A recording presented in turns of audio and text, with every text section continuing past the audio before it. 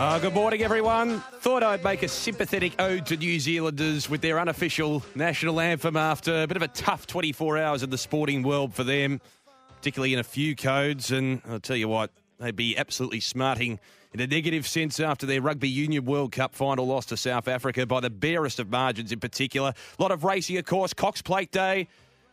Say, amongst punters, probably the Christmas day for a lot of the purists out there. And I'll tell you what, we had a fantastic finish as well. What a climax it was with Romantic Warrior claiming the main race. And there's a Melbourne Cup Carnival to look forward to as well. So a lot of racing on the agenda this morning. We'll talk cricket as well. What a beauty it was last night, Australia v New Zealand. And I'm not just talking in a patriotic sense. It was an absorbing game. A total upwards of almost 390, and there's a lot of sport on the agenda today as well. You're listening to the Sunday Betfair Edge. Betfair is on your side this spring. Chances are you're about to lose. My name's Damien Watson, and I'm joined by Carl Kaldawi, filling in for Tommy Haylock today, who's celebrating his birthday. Carl, how are you? That's it. Happy birthday to Tom Haylock. Happy to step in for him, and what a day's racing yesterday. They marketed it as Australia's best race, the Cox Plate, and it certainly delivered. Romantic Warrior lunge just on the line from Mr. Brightside, who ducked up on the fence. What a brilliant race, Damo. Anything you liked, especially from Cox Plate Day? Obviously, Imperatriz was just breathtaking as well. Yeah, developing a bit of an affinity with the Valley in general, Imperatriz, it's fair to say, after that Friday night performance a few weeks ago. But I think just in general, the finish, the atmosphere. I wasn't at the Valley. I was at the MCG yesterday, but certainly we were keeping an eye on what was happening. And yeah, a fantastic finish. I don't know if it was the absolute strongest Cox Plate field of all time, but it was certainly up there. And I think my favourite Cox Plate will always be the 1992 Cox Plate because of the field and the drama with the fall, with naturalism going down and ultimately superimposed getting up. But it was a fantastic finish with a bit of a three-way go there to the line. A classic Cox Plate that was. And look, thankfully, I was actually at a wedding yesterday. I didn't get to go to the Cox That's Plate. in the lay bin. Well, it's not quite a lay bin, and I'll tell you why. It's because I watched every single race. I got to watch Imperatriz on a big television. By the way, shout out to Turkey and Josh. Happy wedding. Congratulations. Turkey, who's the bride, that's her nickname. She came a little bit late to the ceremony. Why is she called Turkey? We can't discuss on air, Damo. We can't discuss on air. I can probably make the link. There you go. Must have been an interesting meeting between the two. So Turkey arrived a little bit late, and news has it she was watching the Cox Plate in the car. Really? Just to make sure. All the people at the ceremony got to watch it on their phones, and that's great for me. I got to watch a Cox Plate, got to watch Romantic Warrior obviously win. It was a fantastic scene, obviously, with the Hong Kong Jockey Club all there. They're filming the whole thing. So, yeah, it was great to watch the scenes. And Romantic Warrior, really a deserving winner. I think punters jumped off him after the Turnbull for some reason. I don't think it was the worst run at all. I think he stuck on. I know the trainer had some queries about Werribee and whether the horse was fully fit, but obviously the horse did have a good first up record. But yeah, certainly needed the run and was explosive to the line in the Cox Plate. Yeah, no doubt about that. Before we discuss the race, we'll throw it out to the listeners, 0499 736 736. For a lot of people, it's wedding season because springtime, the weather's a little bit better. Have you ever been conflicted where there's been a sporting event on at the same time you're obligated to attend a wedding?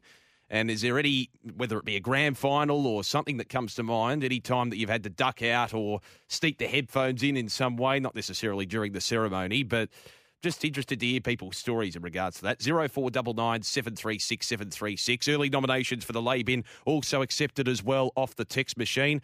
The race itself, are there any interesting in-play markets going on for Betfair? Yeah, so, I mean, talking about the Cox Plate, nothing too crazy. What I thought was the craziest is that Romantic Warrior really held his price late on the Betfair exchange and ended up firming a little bit later, like right before the jump. But what ended up happening was he took the most volume and naturally, went on to salute in the big race.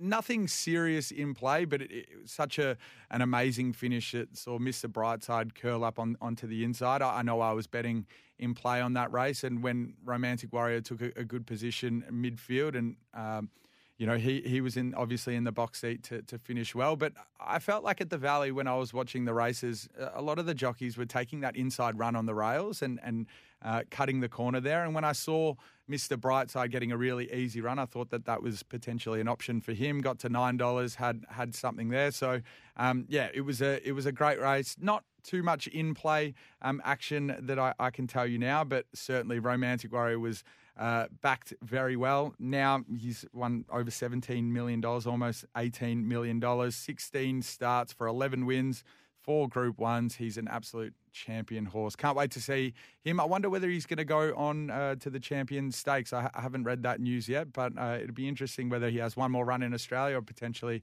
goes back to Hong Kong for obviously the Champions meeting in December. Great ride from J-Mac as well, we should mention. What about Gold Trip? Obviously, Melbourne Cup on the horizon. Finished 5th in the end. Had to come from a long way back. Yeah, Gold Trip's also an interesting one. Sort of had a sustained price on the exchange. The interesting one for me is Gold Trip. Obviously, the Valley was upgraded to a good 3.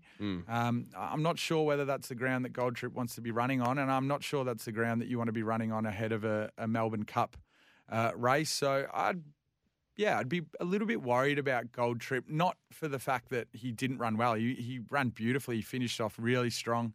But yeah, is that race going to take a little bit out of him on that hard surface? I think time will tell there. Hopefully, I think listening to Kieran Ma over the next couple of weeks will prove really well.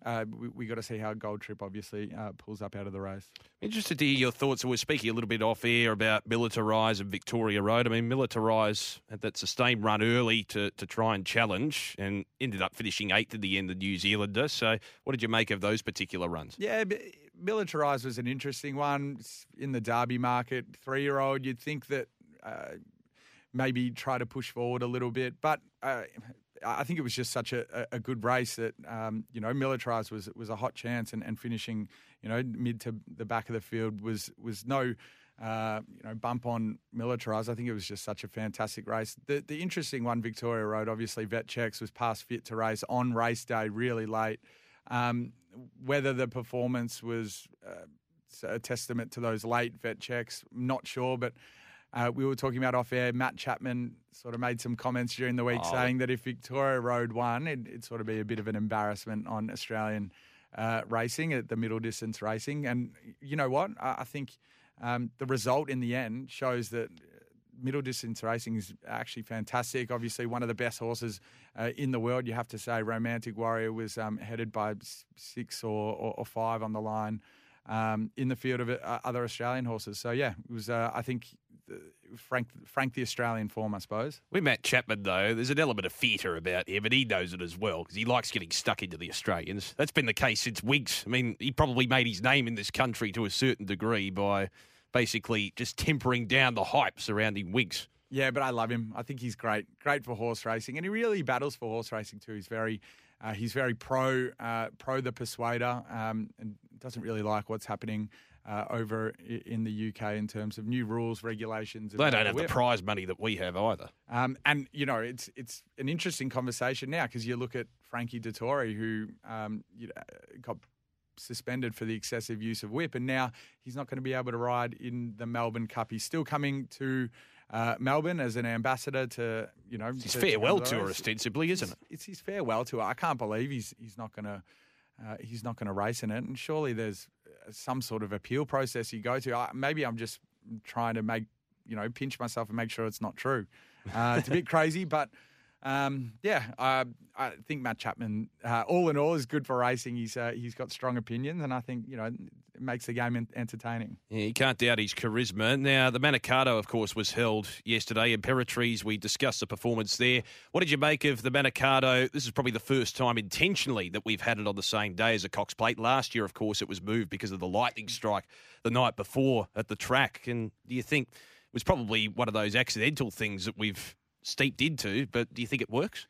I would rather see the Manikato be raced on the Friday night, personally, because I just think we need to be doing our absolute best to make sure Friday night racing is thriving, vibrant, because I think it's the future. I think The more night racing that we can do, it's better for punters. It's a better product. It's more fun. I mean, I'm also a bloke that loves AFL.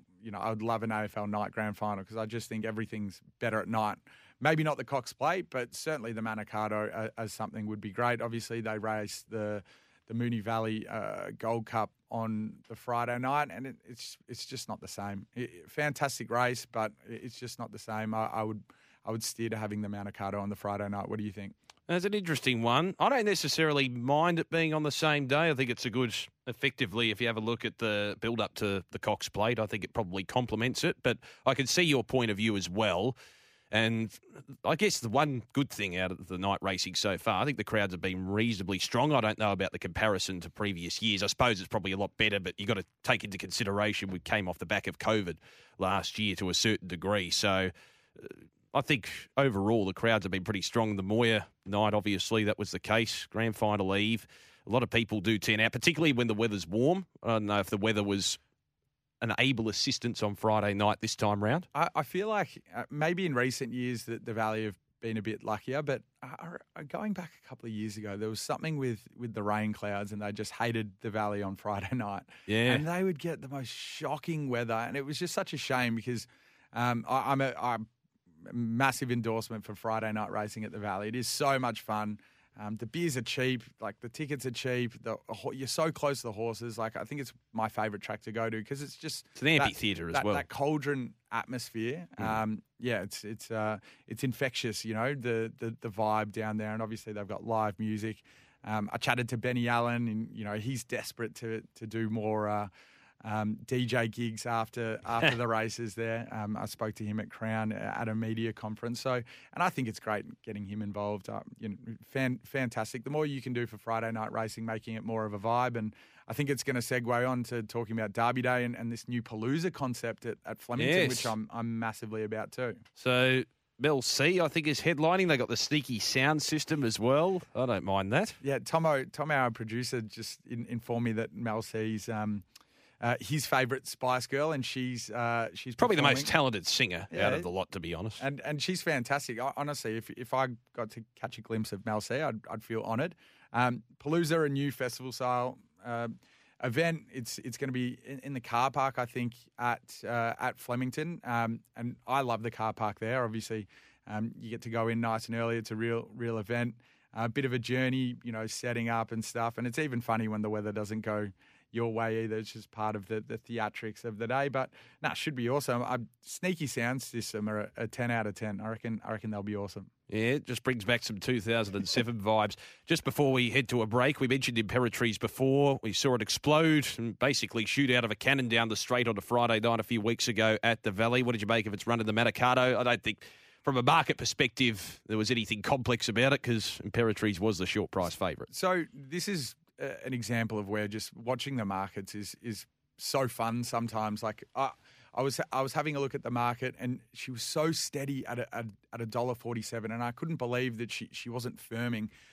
There was so much back and lay money coming on, and I think at stages there was 20,000, 30,000 that you could take on the Betfair exchange at $1.47, and it was moving so quickly. In the end, she took a staggering over 1.5 million in match volume, which amounted to nearly 90% of the pool for the Manikato. So an incredible amount of money came for Imperatriz. And, I thought that was a good price in the end. I think at the end of the day, now we look back on it, we'll probably have her $1.10, $1.12 for that. And, whilst it's still a very short price, that's value off the $1.50. So, for your short odds backers, I think they probably would have had to fill up with Imperatriz. I know you probably don't have the stats in front of you, and maybe it takes a while to collate, but what was the traffic like on the market in terms of the amount of people? Haven't got that, but I think the best indication is the total match market. And if you've got over 1.6 million in a total match market for a Group 1, it's clearly a liquid market, and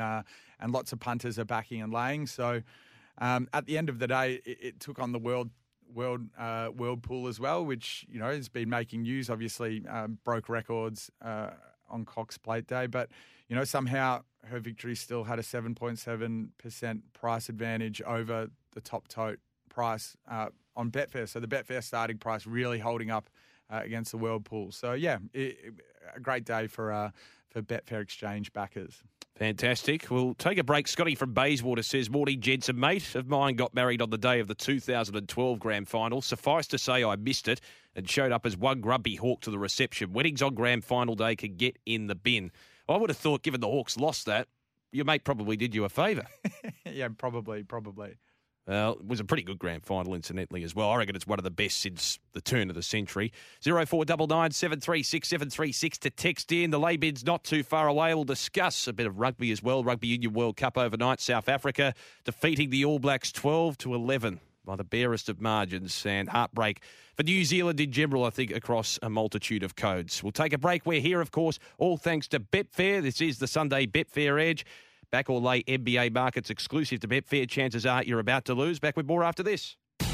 You're listening to the Sunday Betfair Edge on SEN. Big welcome back to the Sunday Betfair Edge. Hope you're enjoying your Sunday morning. Damien Watson and Carl Kaldawi with you. Of course, joining us from Betfair. Back or lay NBA markets exclusive to Betfair. Chances are you're about to lose. And just a live score in the Sheffield Shield. Victoria have won over New South Wales by 205 runs. They cleaned the Blues up with a couple of wickets earlier this morning, and that has just concluded. So a 205-run win for the Vicks there at the MCG. Time now for our lay bid segment, the mighty lay bid segment.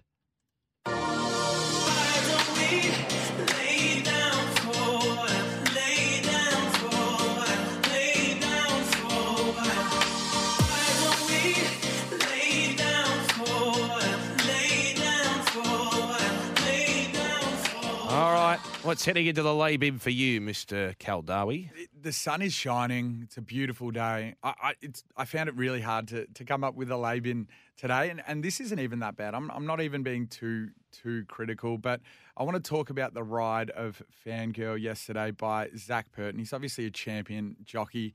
Fangirl ended up finishing seventh in the field in the Cox Plate. Probably looking at the replay again, should have gone a lot closer. Caught in a lot of traffic on the rails there. She's a sort of horse where I think if she gets clean air, she races her best.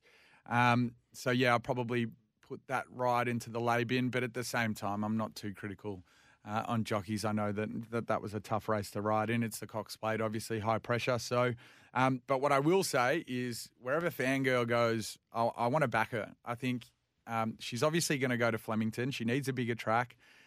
She's in the market for a couple of races, Champion Stakes or the Mile, potentially the Empire Rose as well. She's 5'10" on the Betfair Exchange in the anti-post markets for the Empire Rose. Equal favourite with Mr. Brightside in the Champions Mile. And then the interesting one is 11.50 in the Champion Stakes. Yes. I hope that she goes to the Champion Stakes. I'd love to see her again at 2,000 metres. I definitely think she gets it. And I think if she had clean air, she's right in the finish. I reckon she's got a placing in the Cox Plate. All right. I'm going to put the Pakistan cricket team in the lay bin. They went down to South Africa the other night, and I think if everyone knows the history of Cricket World Cups, you don't lose to South Africa in a tight one. It's almost impossible. Usually it's the other way around. So, yeah, I think they'll be smarting after that one, the Pakistanis, given, I suppose they were bowled out for 270. They had their chances. South Africa claiming victory with just one wicket in hand, 16 balls remaining as well. But they'd be smarting, given the Proteas tend to lose tight ones. They've been winning the tight ones lately across all codes. Rugby World Cup last night too. So, yeah, that's a bit of a sarcastic one. And another one from me, it was driving it. It's marathon season as well as wedding season, Carl. It's marathon season. Shirtless runners. I mean, you got to protect your skin, don't you? Why is it that muscular people, they always seem to find that they have their shirt off? Do they just lose their shirt or something? You wouldn't see me shirtless running around. I am a keen runner in general. Yeah, funnily enough, this is a topic that always comes up, especially in the WhatsApp groups every now and again. Someone sees someone having a run with their shirt off and they get bullied a little bit. Bullied? I'm just concerned for their health, Carl. You're misconstruing me, son. Well, me personally, I mean, in terms of the aesthetics, I'm not a shirt off type of run guy. To be honest, actually, to be fair, I'm not a run guy at all. I don't often get on the run. So yeah, actually, I probably shouldn't comment on the situation. I'll start running first, and then maybe I can comment. Well, I do run regularly. You can just wear a singlet top at the end of the day. You'd still show your guns. You just, not the entire thing. Anyway, 0499 736 736. Any bad beats, particularly from yesterday, Carl, in general? There was lots of bad beats across racing and sport yesterday.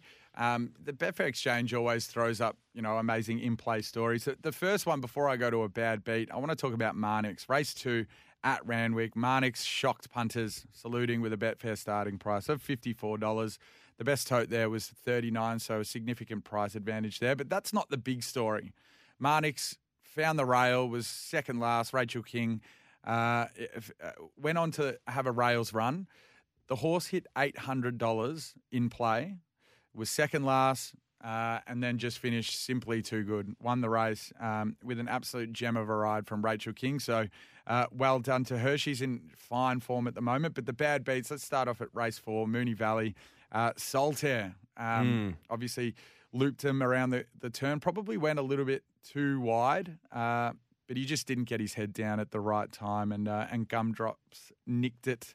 The horse hit $1.05 in play and lost.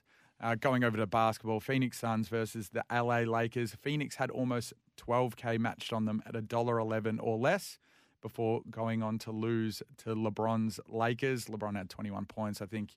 Anthony Davis had 30 plus, so they were in fine form. A big last quarter there. And then the final one, the Cavs traded $1.03 against OKC before going down. Not Josh Giddey's finest performance, but he's still always a catalyst in his still a team's young wins. man at the end of the day. But Shea Gilgeous-Alexander, he's turning into one of the superstars of the competition. And it's good to see Chet Holmgren. Obviously a high draft pick for OKC. Really skinny, lanky guy. I don't know how those sorts of players like Victor Wembanyama get onto the court and don't get bullied by the opposition. Sorry, Dame, I had one more from the AFLW, actually. Yes. St Kilda versus the Brisbane Lions. Yes. Were you across that game? Yeah, I had a look. The Brisbane Lions were wearing the old Brisbane Bears jersey, a bit of an ode to years past when they used to get belted. The men's team used to get belted at Moorabbin quite a lot, actually. Well, the Brisbane Lions women's team are fighting for a top 4 spot. Correct. I think this loss, they're one of the flag favourites, but this loss really puts them out of touch with the top 4 now. Well, they had a bad loss to Collingwood where they led for most of the way a couple of weeks ago, and looks like another similarly bad loss here. So Brisbane started at $1.05. That is short, right, against the Saints, who are at $10. And they were playing at Moorabbin. Crazy price considering they were at Moorabbin, and the Saints had won 4 of their last 5 games. They had Turned things around after a bit of a struggle over the last couple of seasons. They had an ugly loss the week before, but they were fantastic against the Brisbane Lions, and they're going to be fighting against Carlton next week for a final spot. So the AFLW's been fantastic this season. I'm really, really enjoying it. Yeah, just a few live scores of the NBA as well. You mentioned that OKC, we're 108 to 105 over the Cavs, but in terms of live scores at the moment, Detroit leading Chicago 66 to 59 halfway through the third. Same stage of the game where the Pelicans lead the Knicks 67 to 56 at halftime.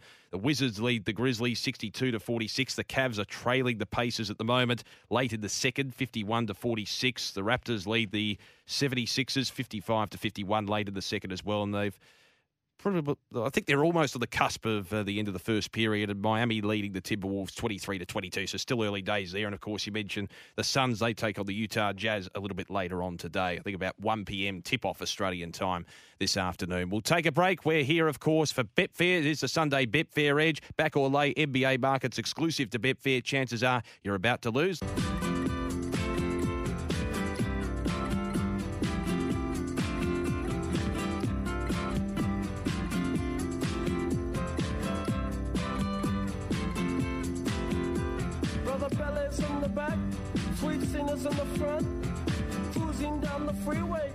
Yes, our sympathies to all the New Zealanders out there losing the Rugby Union World Cup final to South Africa by a solitary point. They went down in the Pacific Championships Rugby League encounter against the Kangaroos last night.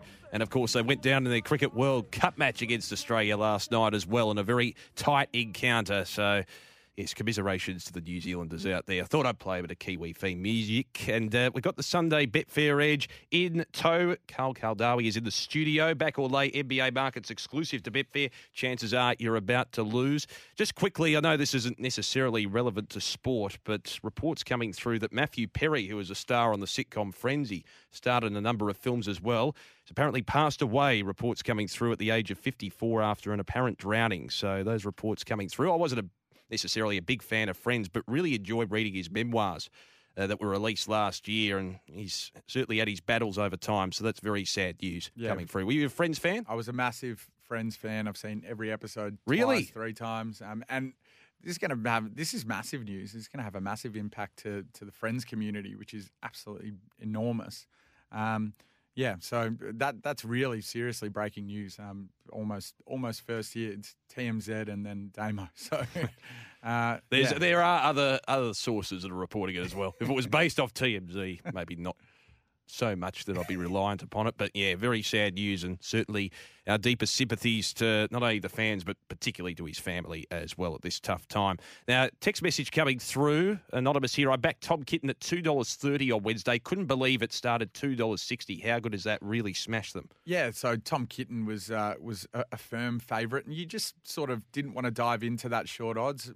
He was obviously the best horse in the race by 5 or 6 lengths, but some weird betting exchange movements. You know, he got crunched from $2.70 into $2 about 10 minutes before the jump, but then his BSP went back out to $2.74, which was 9.6% better than the best tote, and it just kept on moving back and forth. In the end, at $2.74, probably won that firm $2 shot there, odds-on favourite, anything below $2. So, yeah, it was a massive performance from Tom Kitten, and probably a well-deserved Group 1 winner now. Absolutely. Now, we had the Cricket World Cup, of course, continuing last night. I did mention it before, Carl, that Australia took on New Zealand, and gee, didn't they come out of the blocks? It was amazing. They were on target to make 500, I reckon, at one point with Dave Warner. And Travis Head, who's come back from an absence of about, 6 matches effectively, and he just stormed away, claimed player of the match honours with his century, and really set up the foundation. It proved to be very, very decisive in the end, because the Kiwis made a big fight of it and just fell short in the end. There was still a chance coming into that last over, and I just felt a lot of people do criticise Australian captaincy in general these days, but some of the field placings were superb. Glenn Maxwell in the outfield, absolutely sensational, made a couple of saves. Marnus Labuschagne as well in the outfield, saving potential boundaries. And I think that actually turned the game more than anything else, where the pressure was on in that last over. Yeah. And the Aussies get up. Absolutely. It was a fantastic game. Look, I need to go back and watch the full replay. I got the highlights in, but Travis Head hits his 4th ODI ton, and he does it in his first match of the tournament, coming back from, I think it was a wrist injury. Yeah. Was it? They were going to get 400. They finished on 388 runs. New Zealand took 4 wickets for 1 run to finish off Australia. One player I want to talk about is Ravindra, only 23 years old, and he's hit for New Zealand, and he's hit 2 tons this World Cup. He's going to be an absolute superstar player, I think, in the future. At 23, if you're doing that, you've certainly got a big future ahead of you. But as you said, it all came down to the final over. New Zealand needed 19 from the over. Yep. Mitchell Starc was asked to bowl the last over and did a fantastic job, and Australia were able to hold on there. But it's off the back of some fantastic fielding, as you said, especially in that outfield, Marcus Labuschagne and the like. And one as well, Glenn Maxwell, he's just having a fantastic tournament too.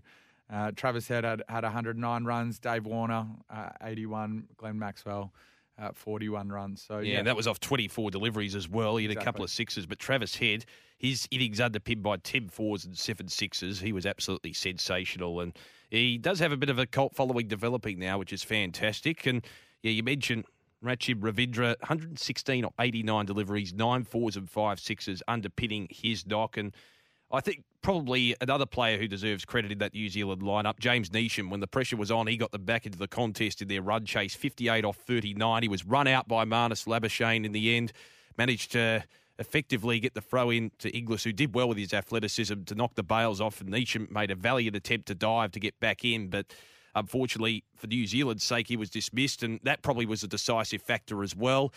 was only probably the one loose delivery from Stark in that final over, which managed to protrude away from the keeper and went to the boundary for 4. One of those awkward ones that was wide of the mark. But other than that, his deaf bowling was pretty good as well. And, yeah, the field settings, he bowled well to his field, and that's always a critical thing. It's just those little things, and Ricky Ponting highlighted it last night, just those little elements, putting the right players in the right positions as well. Maxwell in the deep, Labuschagne in the deep, very, very skillful in those areas, and we've seen that in all formats of the game as well. So they've turned things around, haven't they, Australia? I think a lot of people were keen to put them on the chopping block in the early stage of the tournament when they were defeated soundly in their first couple of games. But this is the thing about an ODI World Cup. Form turns around, and we saw it in 1999 when Australia came from almost the depths of despair to win that World Cup. And I'm not saying there's a parallel here, but it just goes to show things can change pretty quickly. Well, I'll definitely be on the email to the data team at Betfair on Monday morning, because Australia drifted big time in the winner market for the World Cup. They're back into second favourite. They're $4.30. India is the favourite at $2.30. There's 5 million matched, over 5 million matched in that winner market, so plenty of liquidity there for punters. I also like watching, and I think one of the unique hallmarks of the Cricket World Cup is seeing some of the minnows go round. And the Netherlands, they defeated Bangladesh by 87 runs. They're really coming to the fore at the moment. Scott Edwards, who's based in Melbourne, actually, he's their skipper, the Netherlands, and he's been playing well for them, and seeing Afghanistan as well. I think there should be more minnows actually allowed into the ODI World Cup. Seen some upsets over the years.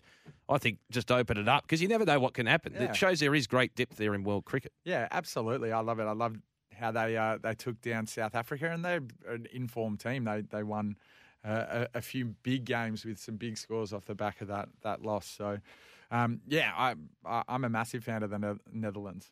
And what about the Rugby Union World Cup overnight as well? The Proteas defeating the All Blacks by the barest of margins in the end, 12-11. Of course, both of those teams contested the 1995 Rugby World Cup final.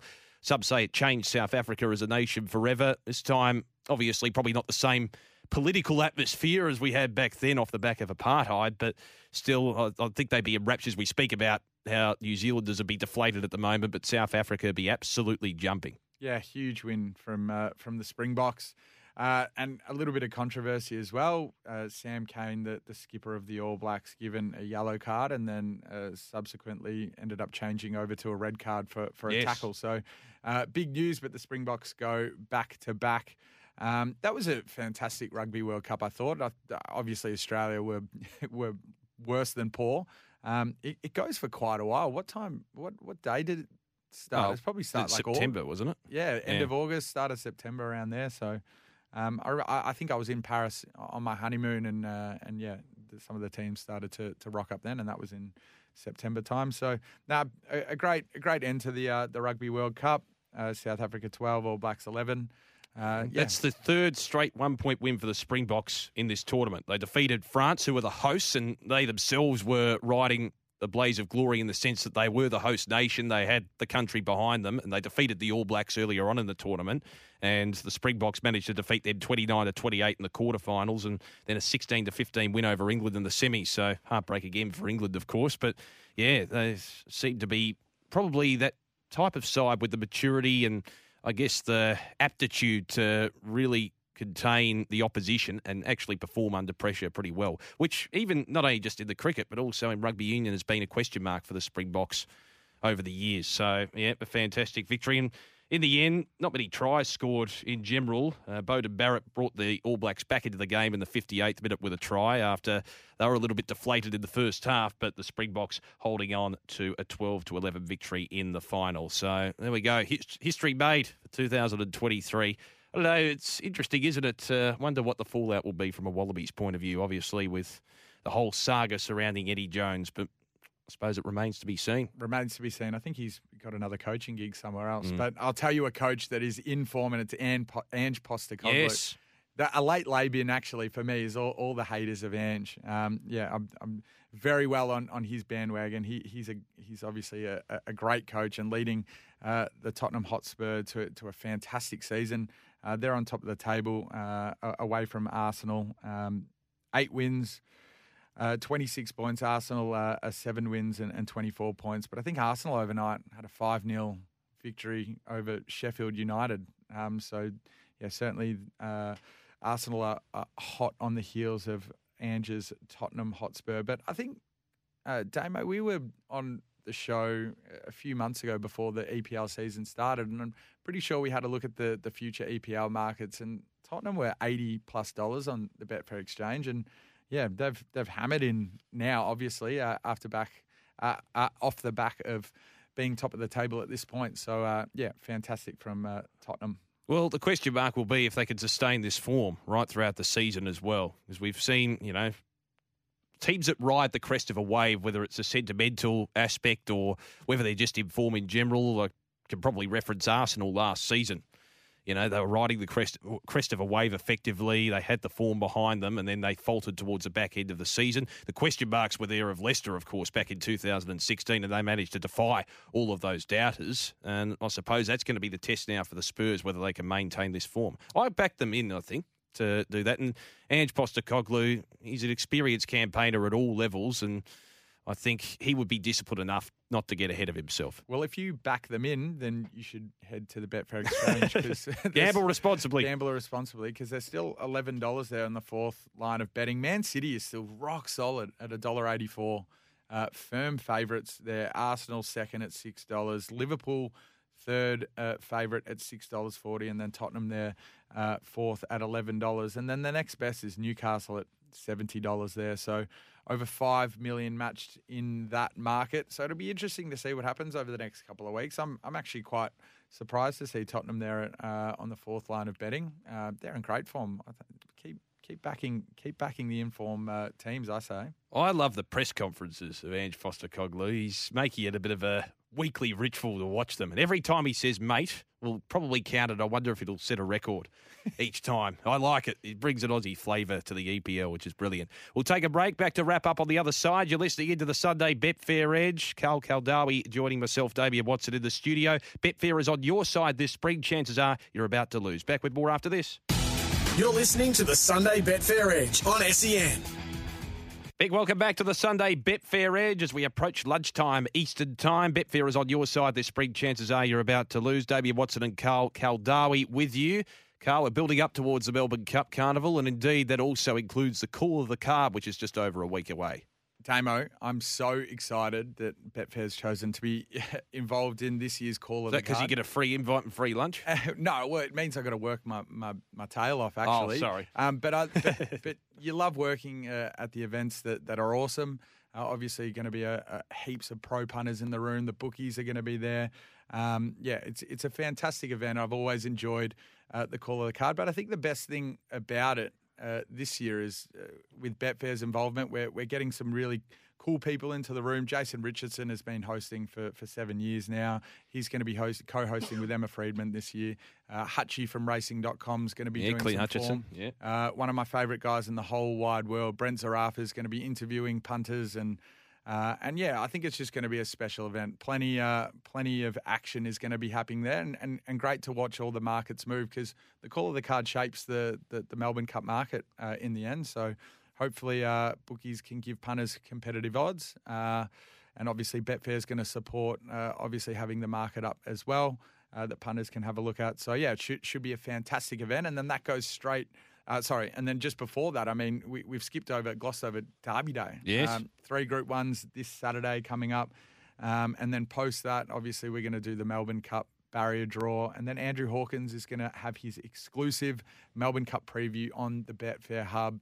He knows absolutely every single detail about every single one of these horses. So it is a must-view preview by Andrew Hawkins. He was the voice somewhat of Hong Kong racing, not as a caller, but as a journo for a while, wasn't he, and tipster? Yeah, absolutely. He's very much across. He loves his international racing.